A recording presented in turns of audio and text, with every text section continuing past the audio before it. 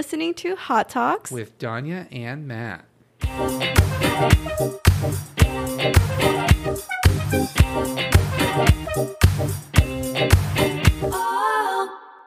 Today we have a very special guest. He is a record-breaking sailor in the U.S. Navy, but to me, he's just my not-so-little cousin. So everybody welcome Geese Geese. Geese Geese. Hi, how are you guys Snaps doing? for Geese Geese. And something about that record-breaking sailor stuff. Our record actually got broken 3 days after we broke the record. geez. So Okay, we're actually so I just lied to everybody on the Wow. show. It's good to know. Thank you for telling us that. So yeah, let's talk about the record. What was the record for? Your 3-day record, sorry. So we had the longest time consecutively out to sea without pulling into a port. So when I got to the ship in February, we were scheduled to pull into Spain, and everybody was all excited. And then COVID happened, and so they said, "Okay, we're not pulling into Spain." And it turned out to be we're not pulling it in anywhere for 7 months. Oh my god! So yeah, we went 206 days out consecutively to sea, and when we came back, our record was broken by the USS Stout, and they made it to 208 days. So yeah. Damn, those guys are lame. Damn, Geese Geese. Sorry to hear that. So how long have you been in the Navy? I've been in for just 3 years, Okay. and then I'm about to hit my 2-year mark on the ship in February. So before you got on the ship, like, were you just doing training stuff, or? Yeah, they put me in school, and honestly, I wish I could go back because school, we would go to class for like 2 hours a day, and then we would just go home and then do our thing. And at that point, my first like year and a half, I was like, "Oh, I love this."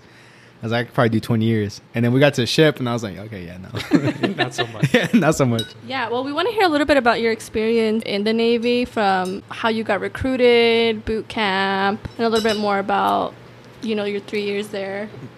Yeah, so I was kind of like the perfect prey for a recruiter. Pray. Like someone like that really didn't have anything like planned out or anything like that. I was kind of more like, "Oh yes, yeah, I'll do it, whatever." So they came up to me. I was like 17, and then the recruiter, he was like, "Oh, what do you want to do?" I was like, "Oh, I don't really know." And then he's like, "Well, you gotta go to college?" I was like, "Oh, I don't really know." He was like, "Oh, you want to join the Navy?" I was like, "Oh, I don't really know."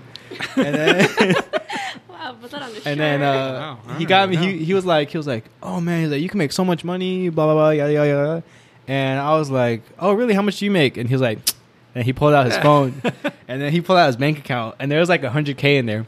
And then I was like, "Oh my goodness!" I was like, "That can be me." He was like, "Yeah, man." He's like, "That can be you." No, like no problem. I was like, "Yeah, sign me up." I was like, "Oh, I'm only 17 though." He's like, "No, but it's fine." He's like, "We can get your parents to ask permission."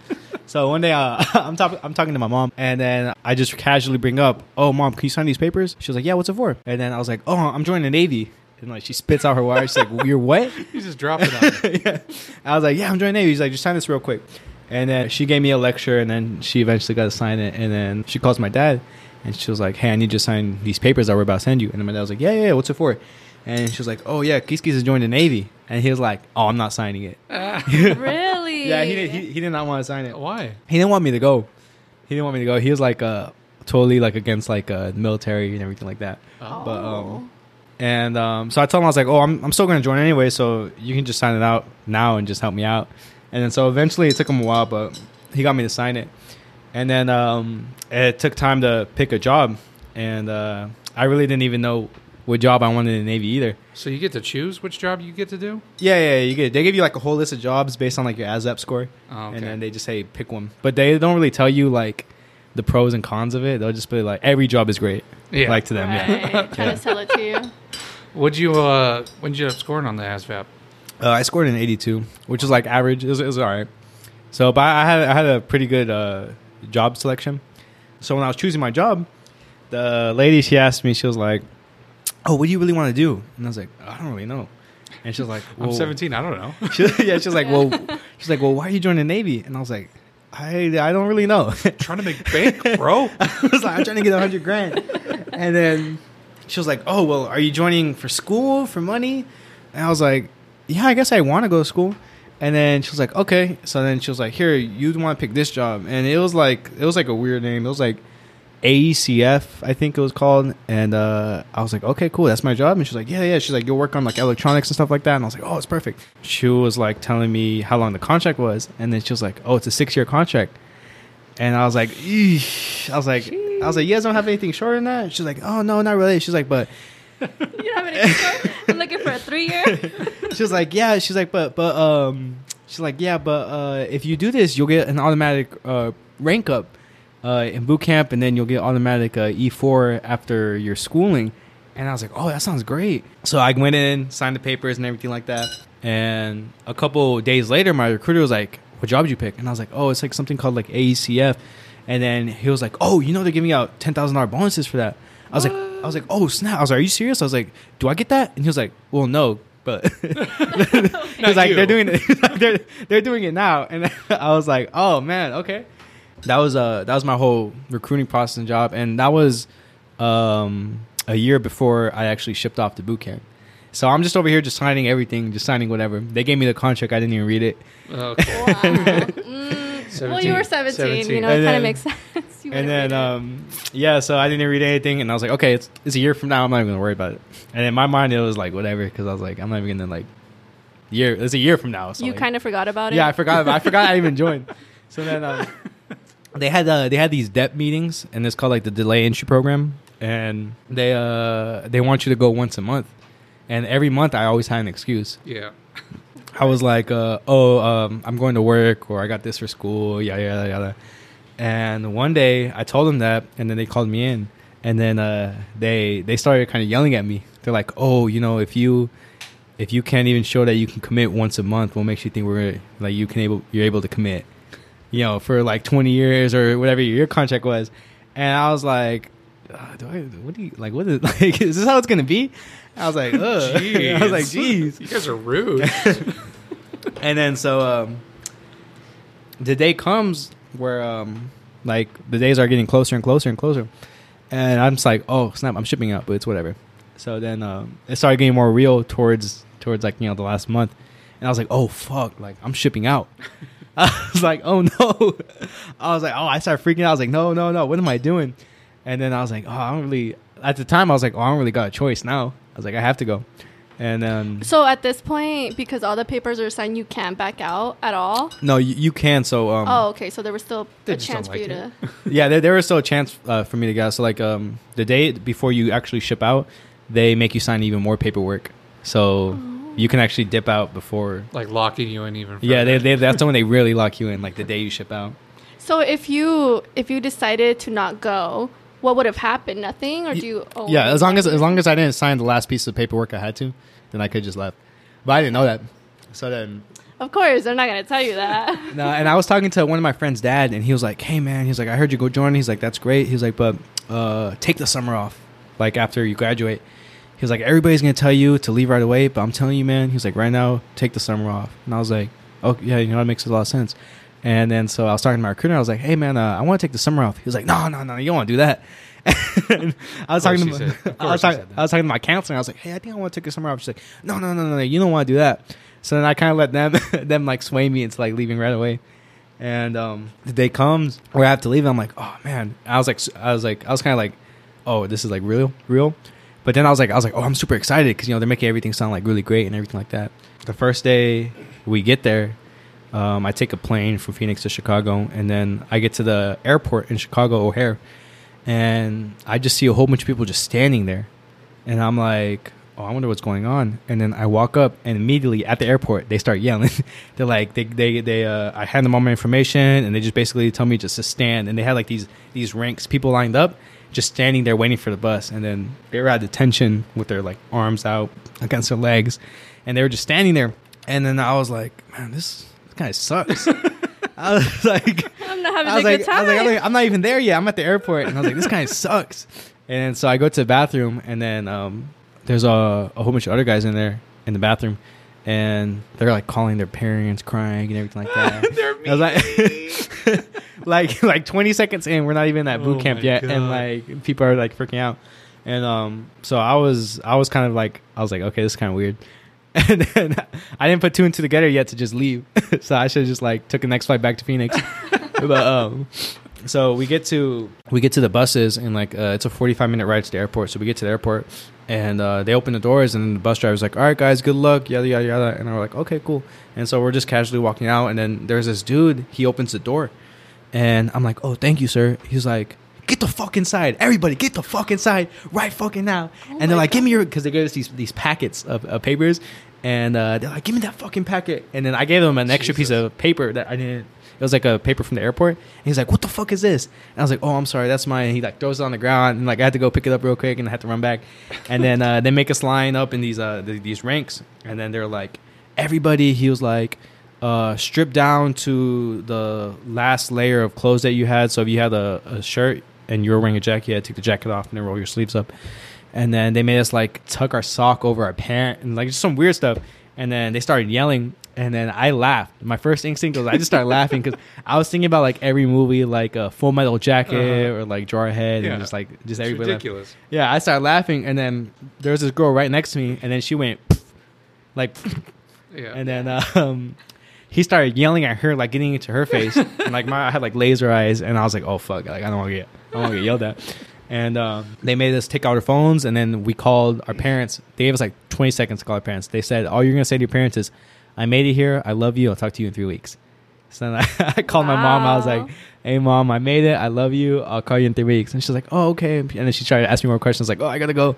So I hung up my phone. And then from there, they took us to go get a pee test. So we had to get like a urinalysis and everything. And then they made us hold these bottles of pee up against our ear with our arms like flared out like 90 degrees. Wow.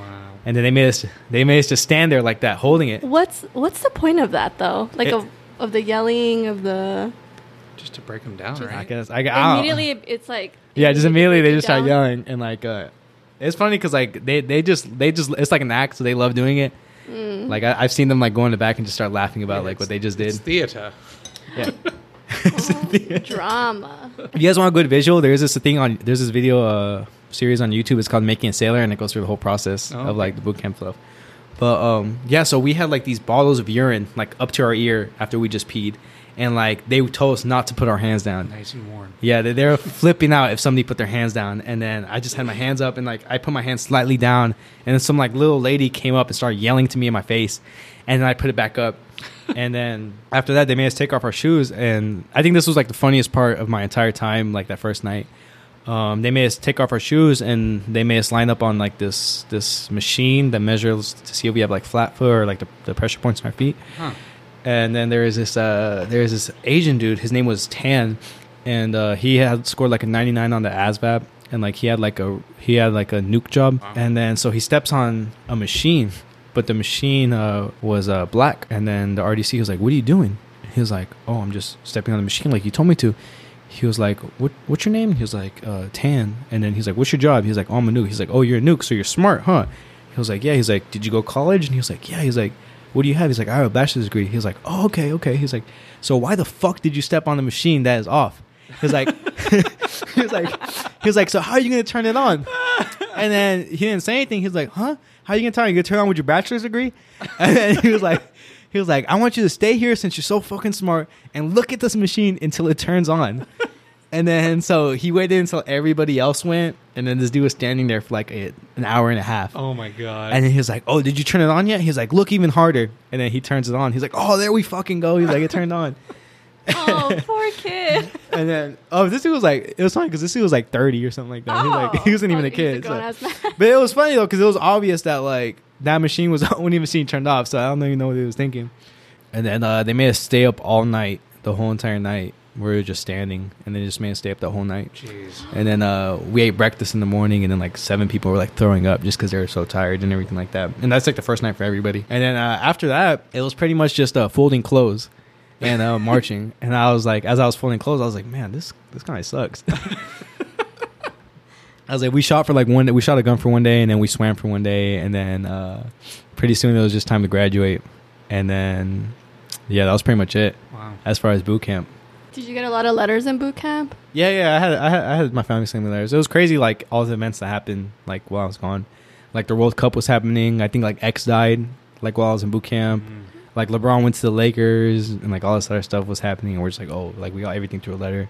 I don't think I did. I ever write you a letter? I don't remember. I don't think I did. I'm sorry. Didn't. You're a bad cousin. No, it's okay. I think your mom might have said it, but I think the worst feeling though was when everybody got letters and you didn't get a letter, and you were just like, oh. Did that happen a lot to you? It happened maybe like once or twice, but for the most part, I got pretty consistent letters. Okay. A lot of people got Dear John letters Oh no. in boot camp. What? I don't know what that is. Can you explain? I don't know. Matt, you want to explain that? I think it's when it says basically I'm leaving you. What? yeah, like Aww, like I'm breaking up with you. yeah, like a whole bunch of Dear John letters, and it was honestly like from my perspective, it was like okay, that's kind of sad, but looking at Icon, it's like it's kind of funny, like because the stereotype is like people in the military get like cheated on and like all this other stuff. yeah. But it's very true, but You know, it kind of sounds like being in jail almost, or being in prison. yeah, that's what a lot of people compare it to. But there was this guy that actually was in jail, and then he was like, yeah, this is nothing like jail. This is much nicer. Yeah, it's much nicer. He's like, you're getting paid, so we're like, okay, it's not bad. That's true. And you chose to be there. Yeah, exactly. Like everybody signed a contract, so like nobody could complain. True. So tell us a little bit about the first time that you got deployed, and this 206 days on sea. Yeah, so after school they make a. So I think as far as every military branch, the Navy does by far have like the best deployments because you're getting stop every single country and everything like that. Yeah. I was really excited coming out of school, ready to go on like my first deployment, and then so I had my dad drop me off. He drove me from North Carolina to Virginia, and then we took a water taxi onto the ship. And the first time I saw a ship, it was just surreal. It was crazy because it was like this thing in the water, and then like we pulled up next to it, and it was just like this massive vessel. It's huge. Yeah, it was huge. It was like a. I don't know if you guys watch Star Trek, but like there's a scene in Star No. Trek where they're first pulling up to the ships in outer space, and they're like amazed about like how massive they are, and that's how it felt. And immediately I got into the ship, I looked around, I was like, oh, this is kind of fucking dirty. I was like, oh my goodness. I was like, this is dirty. I was like, it's kind of hot. And then they showed me to my rack, and then your rack is pretty small, so you get like a rack, and like it opens up like a coffin where you can put all your stuff in, and then you get a locker. I really didn't know what to do, so I was trying to walk around, and I was getting lost around the ship. It took me like 20 minutes just to find the place where I needed It's like to a go. maze. Yeah, at first it's like a maze, but then after a while you get used to it. And then so I was so excited. I was like, hey guys, like you guys know any ports we're pulling into? And then like, yeah, we're gonna pull into like the Med. He's like, we're gonna pull into Spain, like Italy, we're gonna go to Naples, we're gonna go Greece, Athens, like all this like cool stuff. And I was excited. And then 1 month goes by because we left in February. Then 1 month goes by, and then we're hearing about this thing called coronavirus back home. And then we're like, oh, okay, this is like, because at first when I left, it was like you heard whispers of COVID, but like nobody ever took it seriously. What's it called? Wait, what year did you leave? 2019? Yeah, it was 2020, like right before the pandemic. Oh, Yeah, so it was like February. February, Oh, like when it was okay. just starting to kick off. Yeah, so we heard about that thing called COVID, and then we're like, oh, okay, that's kind of weird. And then next thing we heard, everybody's on quarantine, lockdown, and we're like, oh, what the fuck? And then like we're all worried about our families going back home because like everybody on the ship, from our perspective, it was like there was like this massive, disease that was like, killing everybody. Like a zombie outbreak. Yeah, like a zombie outbreak. It reminded me like World War Z. And I don't know what the perspective was back home, but that's what it was for us on the ship. And then so we're all kind of worried. And then 2 months goes by, and then we're like, oh, I wonder what ports we're still gonna hit. And then 3 months goes by, and then we're like, okay, like, yeah, I think we're gonna probably hit a port later on. And then 4 months goes by, and we're like, oh, maybe not. And 5 months goes by, and then we're like, yeah, man, we're probably not gonna hit a port. Oh man. And 6 months goes by, and then we're like, yeah, let's go home. We're all just sick of it. Were they telling you guys like, oh, we're gonna hit up this port, we'll be stopping soon? I think pretty much after like the first like 4 months, everybody kind of stopped asking and just wanted to go home. Like nobody wanted to pull in anywhere. But there was a lot of tension like around the ship. People were just like already sick of it. Stressed out. Yeah, because it felt like Groundhog's Day. Because you eat at the same time every day, you stay and watch at the same time every day. Oh, man. You have the same routine every day. And I know we talked about this before, how you didn't really bring anything because you didn't know Oh, what to bring. So how was that, and what did you bring, and how did you really occupy yourself during? so it was your funny because deployment? I didn't really know what to bring, so I didn't even bring anything. I didn't even bring a blanket because I was like, okay, they're probably gonna give me a blanket when I get to the ship. And then so they gave me really thin sheets and this really itchy wool blanket. Oh god. And yeah, it was really uncomfortable. So like for the first like 4 months that I was there, I was sleeping in these sheets. It was like really cold every night, and it couldn't keep me warm. And for entertainment, I didn't have any movies, like no Switch, like no laptop or anything. And so I had this guy airdrop me because I didn't know anybody either. I had this guy airdrop me This Is the End, the one with Seth Rogen, James Franco, and all them. And so I pretty much watched that movie every single day for like the first 2 months that I was on the ship. Like every second of the day, like anytime I had free time, I was watching that movie. And I memorized every single line from that movie. And it got to the point where the movie wasn't even funny anymore. Can you tell us the line? He was like, "Oh, we should make how'd it go? I haven't seen that movie since then because I got sick of that movie. I remember somebody was watching it and I was like, okay, yeah, I'm leaving the room. I'm not watching this movie. Does it trigger your? It gives me flashbacks so much. It gives me so much flashbacks when I think about that movie. But he was like, what do you say? It was like Seth Rogen and James Franco when they're at the party and they were talking about like we should make a remake to Pineapple Express 2. And he was talking about like, oh yeah, I'm thinking about the end. Danny DeVito just fucking eats me. Something crazy like that. And then at the end of the movie, I thought it was funny when that actually did happen, and like Danny DeVito like bit off his nose. You guys seen the movie, right? I've never seen that movie. So. It's funny if you're watching it. I think for I've the first tried time. to watch it, and I didn't find it that funny. Yeah, so after like the 300th time, it stopped kind of being funny. Yeah. Wow. Damn, no books or nothing, huh? I actually I can't read. Oh no. What? No, I'm just playing. I'm just playing. I was like, wait, what do you mean? What do you mean? Did you think they're gonna let a guy that can't read join the Navy? No, I did not that I thought you couldn't read. I thought they wouldn't let you read something. Like it was prohibited to read or something. like conformity and everything. No. I don't know. But yeah, so so that's pretty much how it was. But then later on, I started getting more movies, and like it got to the point where pretty much we saw every single movie they had to offer. So like we were just kind of like rewatching like the same movies every day. But after that, and when it was time to pull in, actually before that, there was an article that came out, and the captain was like, "Oh yeah, our sailors love being sailors. They love being here. We really want this record. Oh my god. Yeah, and then we're all like, "Yo, what the fuck? No, nobody here wants this record." And then, so it was us, and then the Dwight D. Eisenhower that were out, and then we shared the record together. And then the commanding officer from the Ike, he's like, "Yeah, these sailors are kind of tired. They're doing what they can. Big sacrifices. They're just trying to go home." And then you have our captain saying that we love this shit, and like, we're having the time of our lives and everything, and we're just like, "Yo, what the fuck, man." Can you say that right now? Are you able to say that? Yeah. I'm pretty sure. I don't want to get you in trouble with the... Yeah, there's an article that came out, and then we're just reading it, and we're like, yo, this dude is just full of shit. Like, this dude is like... But, yeah, after that, we hit, like, the 160-day mark, and then so we went outside, and we took a picture, and, like, we were just kind of like... even though it was a record, we were kind of like... It's a record nobody wanted. Yeah. It was just kind of like a... Not a fun record. It was bitter. It was like, ugh, dude. Because before, the previous record, I think, was held by the Theodore Roosevelt, and they reached, like, 160 days, and that was, like, right after 9/11. So that's how long they were out. And then... So these records only come about in times of, like, emergencies. Yeah. And, before the previous one was, like, 160. And I was thinking about it. I was like, this is probably like the longest time anybody like in human history has been out like consecutively to the sea, because like back then they didn't have like supply ships coming out and bringing you food, and Yeah, so they had to keep bringing you guys supplies. Yeah, they had like these other like big ships come, and then we attach ropes to those ships, and then they bring boxes and like other stuff, mail and fuel to the ships, so that we could continuously stay out. Yeah, after like 100 of those, and just so many months out there, it was like finally time to pull in. And when we pull in, it was like surreal, because it was like that did not just happen. We did not just spend like 7 months, out there. And then I got down, and then they took us to these buses so we can go see our families. And then so I go see my family, and it was my dad, my brother, and then my little brothers and sisters. And then so I see all three of them, and then they're all coming up like, "Oh, geese," and I go down like to reach them for a hug, and my little sister Sarai, she smacks me on my face, like just slaps me. For no reason, I literally did not just go through like everything, and then seeing you guys and like wrapping my arms around you guys, ready to hug you guys, and then she just slapped me, and it just ruined my whole mood. And I was like, okay, welcome home, bitch. Yeah. I'm going back on the ship. Yeah, exactly. And then so I saw them, and then it was funny because I saw my cousin Margaret when we went to the house, and like I just got back, and like it just felt like a long, just hard-working day. Like I was just tired, exhausted from everything that just happened like the past year and a half. And I go to give Margaret a hug, and she's like, "No." And then Margaret's shy and everything like that. She's always like this.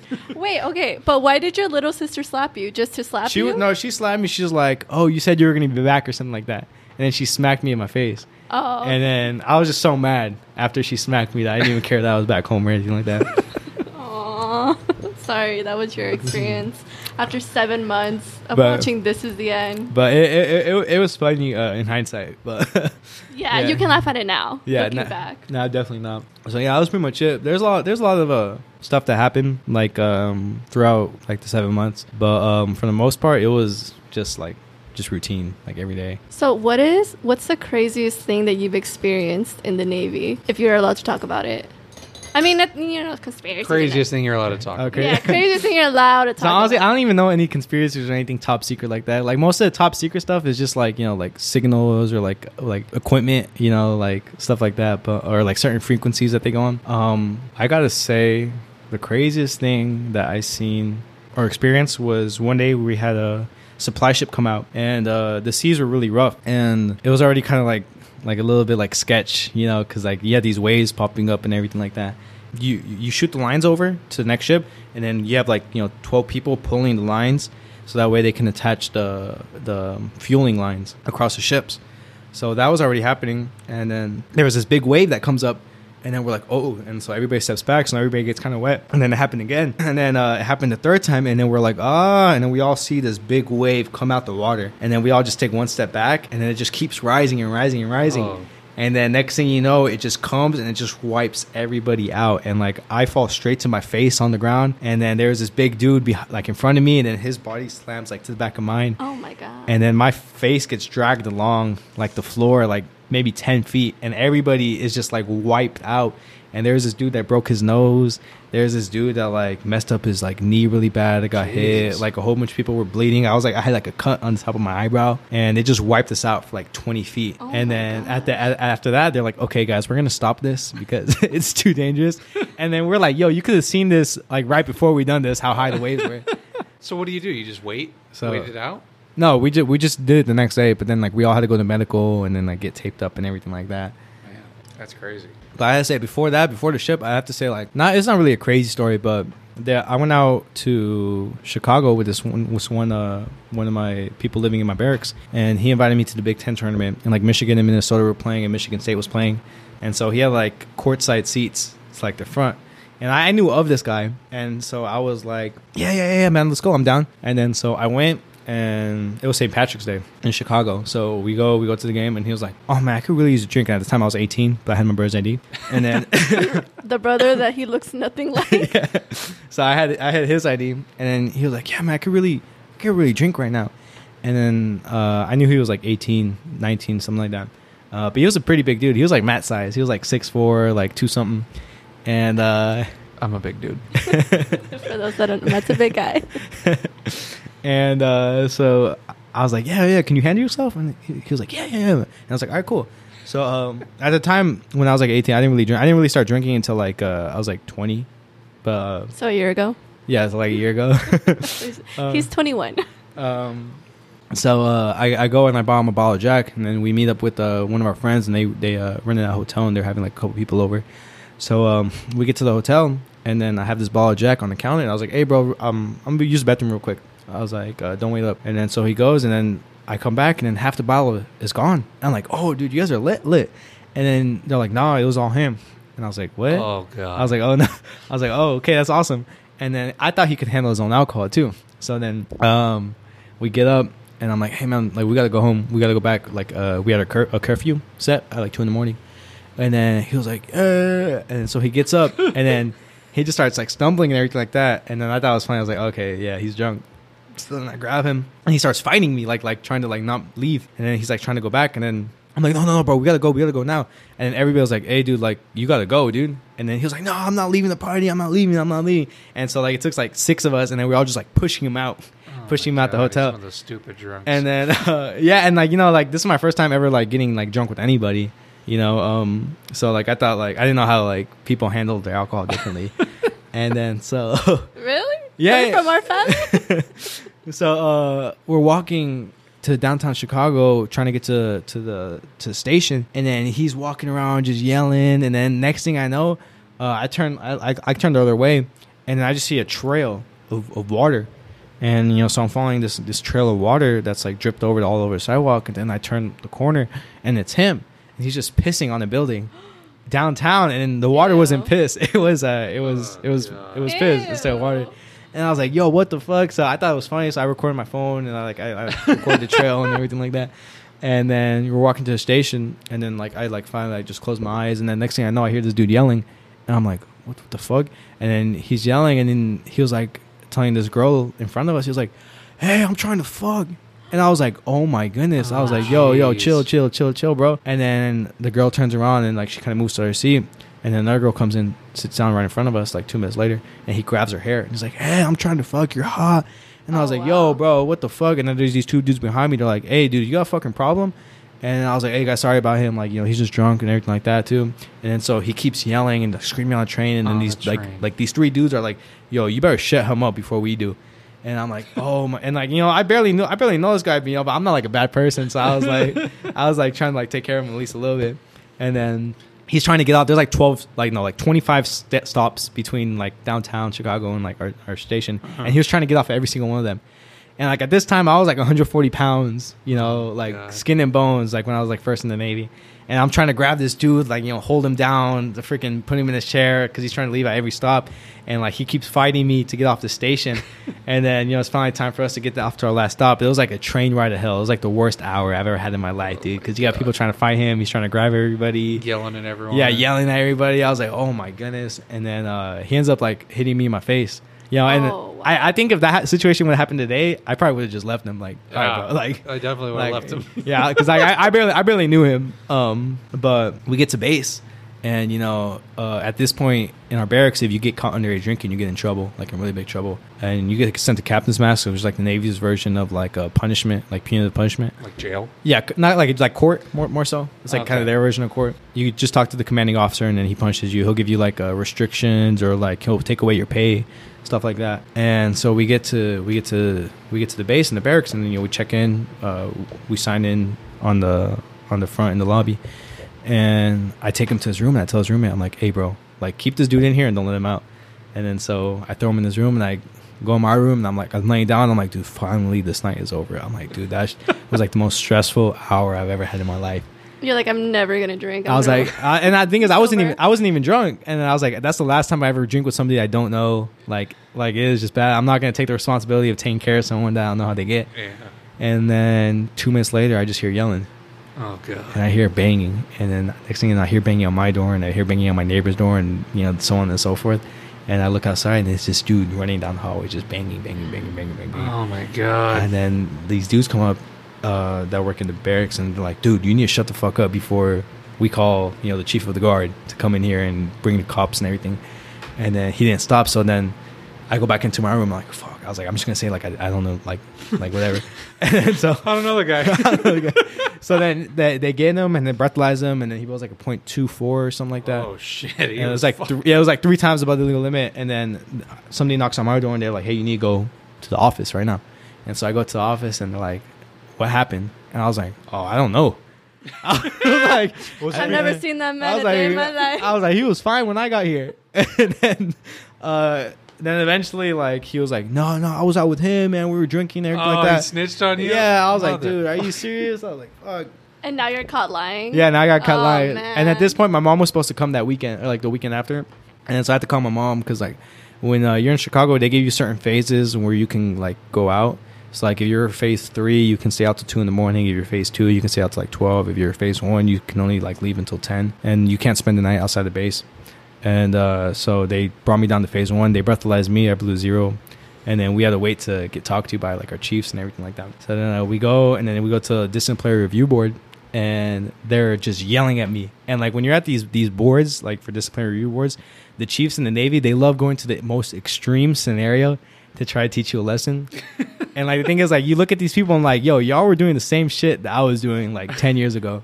And so they told me, they're like, yeah, I would never trust you on the ship in my entire life, because if there was a fire, you would probably let me walk into the fire. And I was like, what the fuck are you talking about? What does that have to do with anything? And then they were saying like, yeah, you would probably get somebody killed on the ship. And I was like, wait, what the like? I was like I was so confused, because they were just like talking, just like, what do you mean? I got him home. Yeah, they're just talking nonsense. And what's it called? So they make you feel like shit. But yeah, so that got over with.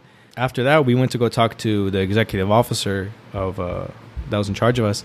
And then so he went up to me. He was like, "Hey, man, good on you, man." He was like, "You took him home. That was, pretty good of you. You got him there safe." And then he was like, "So I'm not really going to take this any further. We can stop right here. You're not in trouble anymore." And I was like, oh, because I thought I was going like... EXO coming through. Yeah, EXO came through. And then he was like, he pointed at me when he was talking to me. And then he points his finger over and he was like, "But you fucked up. You fucked everything up." He was like, "You should fucking feel bad for what you put him through and everything like that. You got a fucking problem. You're going to talk to the captain. He's going to take your pay away." And I was like, "God damn." And then he was like, and they let me go. And then he was just getting yelled at. You're like, "See ya." Yeah. And then it was funny because they were telling him like, they asked him like, "Do you have an alcohol problem?" And they told that to everybody who underage drinks. And then he was like, "No." And then he was like, "Really? You had a fucking half a bottle of Jack?" And he's like, "You're telling me you don't have an alcohol problem?" He was like, "Okay, well, yeah, maybe I do." Just one time. So yeah, then that happened, and then I ended up seeing the guy like a couple months later when I was in Norfolk, and I looked at him and I was trying to see if that was him, and then I recognized that was him, and then he looked at me and I think he was going to try to say something to me, and I just turned my head and just kept walking. Ooh, I was nope. like, Give him that cold shoulder. I was like, no. But yeah, so that was the last time I'll ever drink with that or go to a basketball game in Chicago during St. Patrick's Day. Just triggers everywhere for you. So I know something that we've talked about is airports and you being in uniform. Oh my god. And the attention that it draws. And Hang on, before we start, thank you for your service. Oh, okay. Thank you. Thank you for your support. Which leads me to everybody telling you thank you for your service and how that makes you feel. Can you talk about that? So I've only flown in my uniform once, and that was when I was on orders. But I hate flying in my uniform. Like a lot of people like it because a lot of people like flying in uniform because apparently they say they get free drinks from people, which I don't know how true it is, but yeah, I assume maybe I wouldn't buy somebody a free drink. But that's just because I'm in. But yeah, so a lot of people, they like flying in uniforms. I don't like flying in my uniforms personally because like for me it's like uncomfortable. I'd rather just go in my sweats and everything like that too. But most of the part when people say thank you for your service, I'm just like, oh, okay, thank you. Because like before when I was in school, I was like, I really didn't like think twice about it because I was like, okay, it's kind of like I just been in school, I haven't been doing anything. But after I went to ship and after I've been on deployment and seen what it's like really like out there, it feels nice. It feels nice when people say, oh, thank you for the service. And I'm just like, oh yeah, thank you back. Yeah, but before it didn't even feel like anything until like once you're out there. Yeah, because I know we talked about it and you were like, I haven't done anything. And people were thanking you and you said you felt like weird because you're like, oh, I haven't really done anything. It just kind of. Yeah, I was like, if only, I'm just taking care of junk people in Chicago. But yeah, after you get to ship, it is honorable though. Like after you get to ship, like a lot of people like they're proud of their service. Like I know for me, like I'm proud of my service and I'm proud like to go out there and everything like that after I'm all said and done with it. But I don't think I would do it again.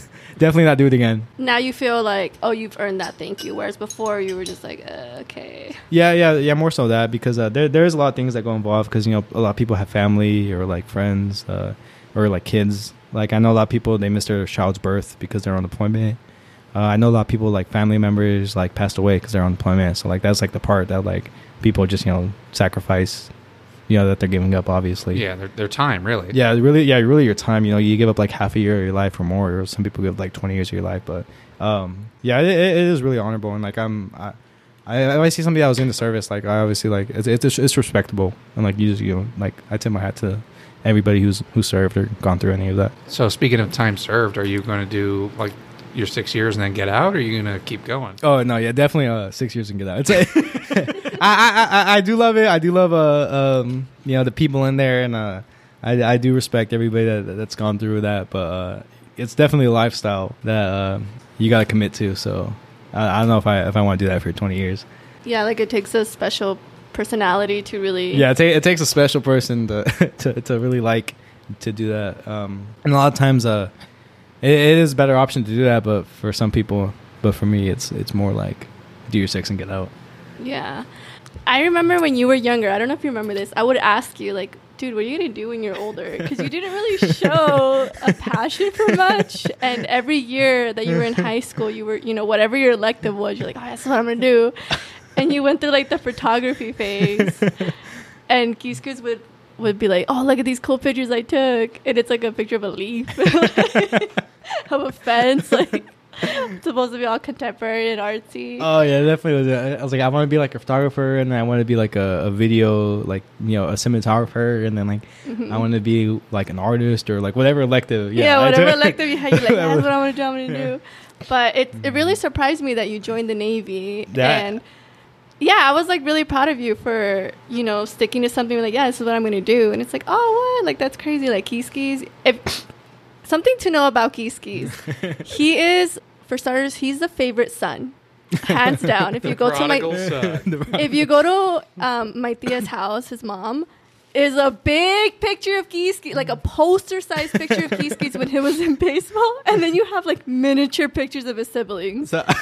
So he's the favorite son. He's also, I would argue, the favorite cousin. Like, we all love Keyskis. You're the favorite nephew. You're like, oh, Keyskis, where's Keyskis? So yeah, it was cool to see like you were doing something really positive. I would say, going into the military and serving. I think the funny part about that is like for me, like I do bounce around like from like different hobbies. I'm like, oh, I want to do this and I want to do this, but now I joined the Navy. I'm like, fuck, I have to do this. So like there's no job. There's no other choice. It's like that or go to jail. If you want to get out, like just not, like on your own. Yeah, you just gotta shoot yourself in the foot. Yeah.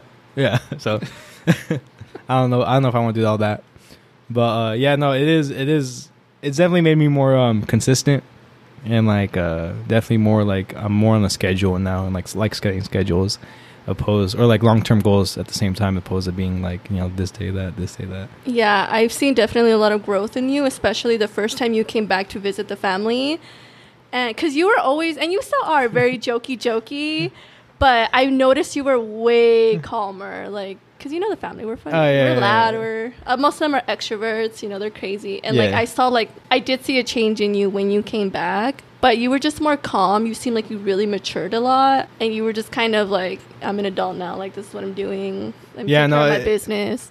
Yeah, it's funny. So like I was 19 when I got to the ship, and like even though like I was 19, you get to the ship and they're expected you to work like grown man hours, like we're working like maybe like 40, 50, 60 hours a week, sometimes like even more or less. And then it's like a lot to take in, especially like when you're first like, starting off. And I was just like, that was like really the big shock. It was like, okay, now I'm surrounded by other grown men and now they're expecting me to like be at the same pace that they're level. Yeah. Did you have a job before the Navy? Yeah, I worked at, so I'm pretty sure the whole family worked at Hufferman. Did you work at Hufferman? I did. That was my first job. Yeah, that was my first job too. So Hufferman was like a bottling factory, and then like we would just tighten bottles and put them in boxes all day. Yeah, I did shipping at that. It doesn't exist anymore. Oh, really? Yeah. I remember Ross being was his name Ross? Yeah, it was Ross. Yeah, he was really cheap as far as like paying the workers. I started off making like $7 and something. Really? I think I got like 8. Well, and then I moved up to shipping because I was like, I'm not making any money. And I went to go talk to the boss. I'm like, hey, can I do shipping? Like, I'm always there. I'm kind of learning. And then he said, yeah. And then he paid me $10, which I was like, woohoo, $10. I think it was really funny because me and Danny were working there for the summer, but we're working like 40 hours a week. And we would stack the boxes and make like a little secret hiding spot where we would take naps. So on the clock? Yeah, on the clock. So he would go take a nap for a little bit, and then I would come back and then take a nap for a little bit. And one day they were moving boxes like with the forklifts. And then they opened up a section, and then they caught Danny sleeping. Oh, no. And then it was funny because Alberto, the boss, he came up later because he heard about it, and then he asked Danny, he was like, hey, where were you all day? And then Danny was like, oh, I was in the bathroom. And he's like, oh, really? Because I checked the bathroom and you weren't in there. And then he was like, okay, man, I was sleeping. Because he already knew. Yeah. You got. And then Alberto was like, okay, well, just make sure it doesn't happen again. And then like there's one time where I was outside just, on my phone, and I was supposed to be inside working. And I see Alberto pull up in this car and then walk out and see me. And I'm like, oh, fuck. And I like just wave at him. And he kind of just gives me a look. And then at the same time, I'm thinking, I'm like, wait, whoa. What are you doing? You were supposed to be on clock like 4 hours ago. What are you doing, like, just pulling up? And then, so that was my first job. And I think that one was probably, like, the worst job ever. Fucking that job was just terrible. we all worked there. I think maybe Stephanie didn't work there. Yeah, no, the Or, whole like, Trudy. The younger ones, but Stephanie's my age, but she was doing something else. But the whole family has all worked there. That job fucking sucked. It was hot. You're just packing boxes in a warehouse. You're not getting warehouse pay. No, not at all. Not one bit. No. I remember I was working where they make the screens for the logos and the balls. Yeah. And then Alex had already been working there for a while. And then so me and Danny were working at the same job he did. And then so me and Danny were like trying to figure out the most efficient way to do everything. And when Alex came in, me and Danny were just like 2 weeks into this, you know. And Alex had already been working there for a while. So me and Danny came in, and then we're trying to tell Alex how to do it, like how to do his job.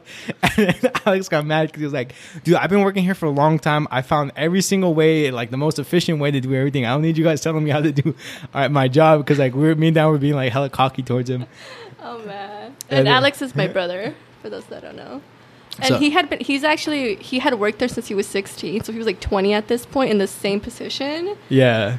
So yeah, I could see him getting frustrated at you guys trying to tell him like Coming how in to do 2 weeks. 2 weeks later, It was- bunch of kids. It was every day too. It was every day. Like we would tell him like, hey, you need to do this, you need to do that. And then every day was the same thing that he told us. Because you guys were first shift and we were second shift. Yeah, So yeah. we would work 2 to 10 and you guys were there like 6 to. Yeah, we're there from like 6 to 2. But yeah, that was during the summer. But yeah, that made me never ever want to work in like a factory ever again. Same. Yeah. Same. And after I remember I was working at Applebee's and I was like 16 at this time, and like Oh, I remember. I think I went for my 21st birthday there. Really? Yeah. Was that working?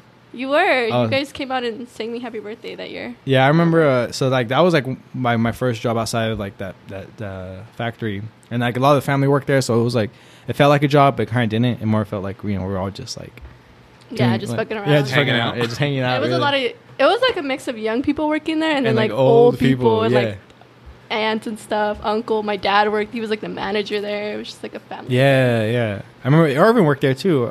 My other cousin. My brother Irving. I think so. Yeah. And Dude, his Erica, my sister-in-law, worked there. Like I'm telling you, the whole. I remember he was telling me family. stories where like he would like make a little bed for Erica, and then she would clock in, and then she would just be sleeping, and then We like, just robbed 'cause- time. 'cause- No, I actually worked though, That's cause probably why they went out of business. for real. No, we were. I was a good worker. I would like to say. Yeah, I would like to say I was killing it. I was. No, actually, I wasn't. I was not. Yeah, no, I remember after Applebee's, I was working in like I don't know if anybody's ever worked in a restaurant, but like or been a host at a restaurant, but I know a lot of times servers like to be really like dramatic or like really like like bitchy, and so I was a host With each other, right? with each other, and of Yeah. course like people like complaining a lot, and if the managers don't get involved, then it's just gonna like just cause Armageddon. But I was working. And then I didn't know the concept. Have you guys worked in a restaurant before? No. So when you're a host, you gotta make a rotation for people. So you gotta sit a table for one server, then sit a table for their server, because servers have their different sections. And I didn't know anything like about that, so I would sit like 3 straight customers in the server section, and then one server is gonna get overwhelmed, and the other server doesn't have any tables, so they get mad at me. And so like you're pretty much controlling like who gets paid more. Oh who wow! I does didn't it? know that. And then so I had people come up to me every single day, and then I had like my managers talking to me and everything like that. And then you would think after the first time, third time, like first couple times, this person would get it. And then I kept doing that like my first like 2 months working there. It just didn't click to me. Oh my god. And then so I was so bad, and like I remember like the servers would like talk about me and everything like that, like how bad the job I was doing. And like at the time, like I never really felt like bad about it, or I never really felt down like when they would say stuff to me. I was always just like, oh man. And then Damn, that sucks. Oh well. I was like, man. I was like, damn. Every time I would make a mistake, I was like, man. And then I got over it. But then I remember there was one time there's this dude, and it was like 2 a.m, and like I just sat him a table. And then there's these customers that came in. They're like, oh, can we sit right there? And then I was trying to remember. I was like, oh, fuck, I'm going to double see him. I don't want to sit him right there. And I was like trying to tell the customers. I was like, oh, we actually got the same spot over there. And they're like, no, we want to sit right there. And I was like, okay. And then so I go and I sit them down. And then I tell the dude in the back, I was like, hey, bro, I just set you this table. I was like, I'm going to get their drinks for them. And then he's like sweeping up ice that he just spilled or some shit like that. Then he grabs his broom and he slams it on the ground. And he's like, did you just sit me up another fucking table? Are you fucking kidding me? He was like, what the fuck is wrong with you? And like I was 16, I was like, oh, my bad, bro. A lot. Yeah. I was like, oh, my bad, man. And so I just left and I gave him the waters. And then Aw. I just thought it was funny because like if that were to happen to me today, obviously like I would react differently. But like I was like, right, you were literally a teenager. I was like literally a teenager, and these are like 30-year-olds, 40-year-olds. Just yelling at you. Yeah, yelling at me because like I'm basically in charge of their rent. Basically, like who's getting their who if they're gonna get tipped by a table or not. Yeah. God. And then actually it was funny because I remember this one time it was Christmas Eve, and it was like the restaurant closed like at 8:00, and it was a 7 at this point. And all the servers, they went up to me and they're like, "Hey, don't send me any more. I don't want any more tables." All the servers. Yeah, said all that? of them said that. I was like, okay, well, nobody wants tables. And where's everybody gonna sit? So customers started coming in, and I started telling them, I was like, hey guys, sorry, but the kitchen just closed, so we're actually not, seating anybody right now. But you're welcome to sit down and at the bar or something like that. Wait, was this still at Applebee's? Yeah, or was this when you were this is still at Applebee's. Oh, okay. So then I kept telling that to a whole bunch of customers, like maybe because like a whole bunch of people started coming in because I was trying to leave, all the servers were trying to leave because it was Christmas Eve, and I really wasn't even trying to like work. So I started telling that to a whole bunch of customers, and then they started getting pissed off at me. Like people were cussing me out. They're like, okay, well, why the fuck are you guys closing at 8 if you guys are really closing at 7? And I was like, I'm sorry, sir, that's just the way that we're doing stuff. And then they'll just walk out angrily, like slamming the doors and shit like that.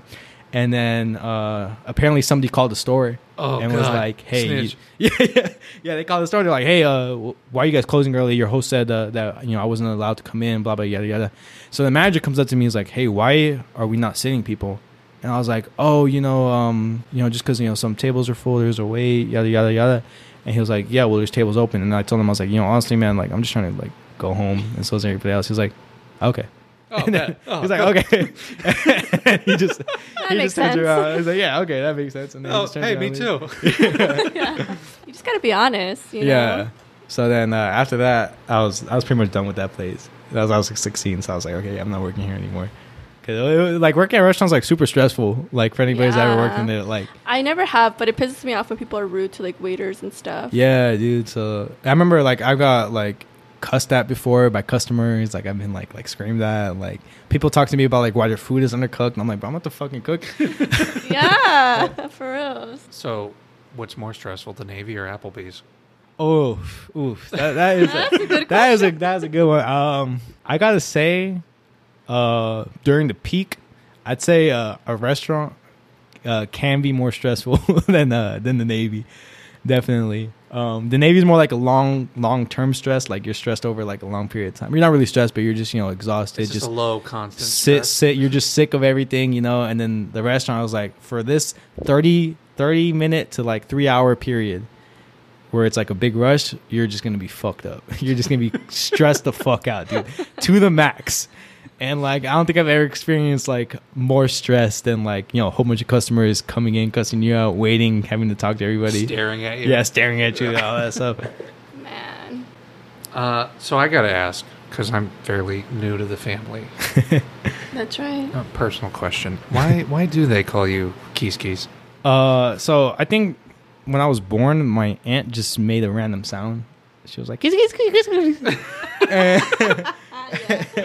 Which aunt? It was my tia Rocio. So yeah, she just made I think she just made a random sound one day, and then from then on, people just started calling me Kiskis, and it kind of just stuck. And it's funny because your whole family, you guys, well, except for your older sister Stephanie, you guys are not called your real names. No, not one. Like you're Kiskis, and you have your brother Danny, but his real name is like Alejandro. and you have your younger sister Chulis, who her real name is Tahani. Yeah, I don't even know where Chulis comes from, or like the sound. Like these names, like Chulis, Kiskis, they're like these aren't common. They're not. No, they don't even sound English or any other language. I think Chulis was like Chula. Chula. I don't know. It sounds like alien, like foreign, like. Well, Kiski sounds a little. Yeah. But tell everybody your real name. So my government name is Gabriel Garcia. So But no middle name. yeah, every time when you come back and we kind of have a big reunion with your friends and they're calling you Gabriel, it's just like, ugh, or Gabe, or like, ugh, who's that? That's how I feel with Danny when they call him Alejandro, or with Chulis where they call her Tahani. I'm just I'm just like, it just feels wrong. It's like, that's not their name. Yeah, it is. I bet a lot of people feel that way too about like their nicknames. Can I just tell you, it's very confusing. Oh, really? Coming into this family and everyone's got two separate names. Yeah. Yeah, because I know one of our cousins, like we call him like Chico Pancho, but that's not his real name. Right. Like Chupitos, and that's not a real name. No, like yeah. Lalo, that's not a real name. I don't even know the real names, to be honest. I don't think I've No, ever there's a lot, asked. right? I don't even like know the real names. Yeah. It's just a thing in Hispanic households to have a nickname. I don't have a It's nickname. like, it's like though. not even it's just a sound. Like you can name something like blah. It's cute though. It's cute to have a nickname, you know, and it's like that's my family. Like they get to call me that. You know? Yeah. I think that's pretty special. So talk to us about your new deployment that you're going on. Is that Yeah. how you say it? I don't know if I'm using the word correctly. You say new deployment? I don't know. Or it's just Escena? going on deployment again. Yeah. Okay. Yeah. There you go. So yeah, we're going out. Right now we're scheduled to come back like later, like this summer. But yeah, basically we're leaving on the 28th, and then Godspeed. So So you're leaving like September 28th? yeah, September And 28th. you're not coming back till next summer? Yeah. Wow. Yeah. Yeah. So far. So yeah, we're supposed to be hitting some ports. So hopefully. You'll get to actually Yeah, see the yeah. countries, different countries and Yeah. stuff. So if we go 206 days again, I might actually just like Go AWOL. yeah go AWOL. I might leave. Deuces. Do I? So. Wow. Well, Yeah. yeah. I mean, hopefully this time around it's a little better than your first time. Tell us what you're going to be bringing with you. Yeah, I'm actually So anybody that's actually out there, like going on their first deployment in the Navy, or they just came out of school, you got room. You do have room. I don't like people say like you don't have a lot of room, but you definitely have room. So I'm definitely bringing my pillow, blanket, Oh, the basics, the essentials. my towel, my shampoo, my shower shoes. Probably all that something stuff. to read stuff on. Yeah, no, I'm bringing that. I'm definitely bringing movies. Definitely bringing entertainment. Just I'll be a lot more prepared this time opposed to last time. Yeah, for sure. Because they make it seem like you can't bring a lot, but you actually do have pretty good amount of space. Okay. Well, it sounds like this time around will be a lot better. Yeah, so I'll make sure send you guys letters. We'll send you emails. Emails, yeah. I'll for sure send you an email. You just got to give me your email address so I can. Yeah, it's Gabriel Garcia 7055@gmail.com. In case All anybody right. wants to send me. Yeah, if anybody wants to send my cousin If some anyone wants to mail, thank Keys Keys for his service. yeah, just go ahead and hit him up at that email. I'm sure he would appreciate it. Cool. Well, do you have any more questions? I think that's it. I think that is the episode for today. Keys Keys, thank you so much for coming on you. our show. You're our first guest. Thank you for having me. Thank you. telling Thank us. you for doing a majority of the talking. Yeah. Hey, thank you for your service. oh, thank you. Thank you for your support. We learned a lot. I enjoyed every story time that you had. Yeah, thanks for all the stories. Yeah. All right, everybody. Thank you so much for listening. All right, bye. Bye. Bye. God bless America.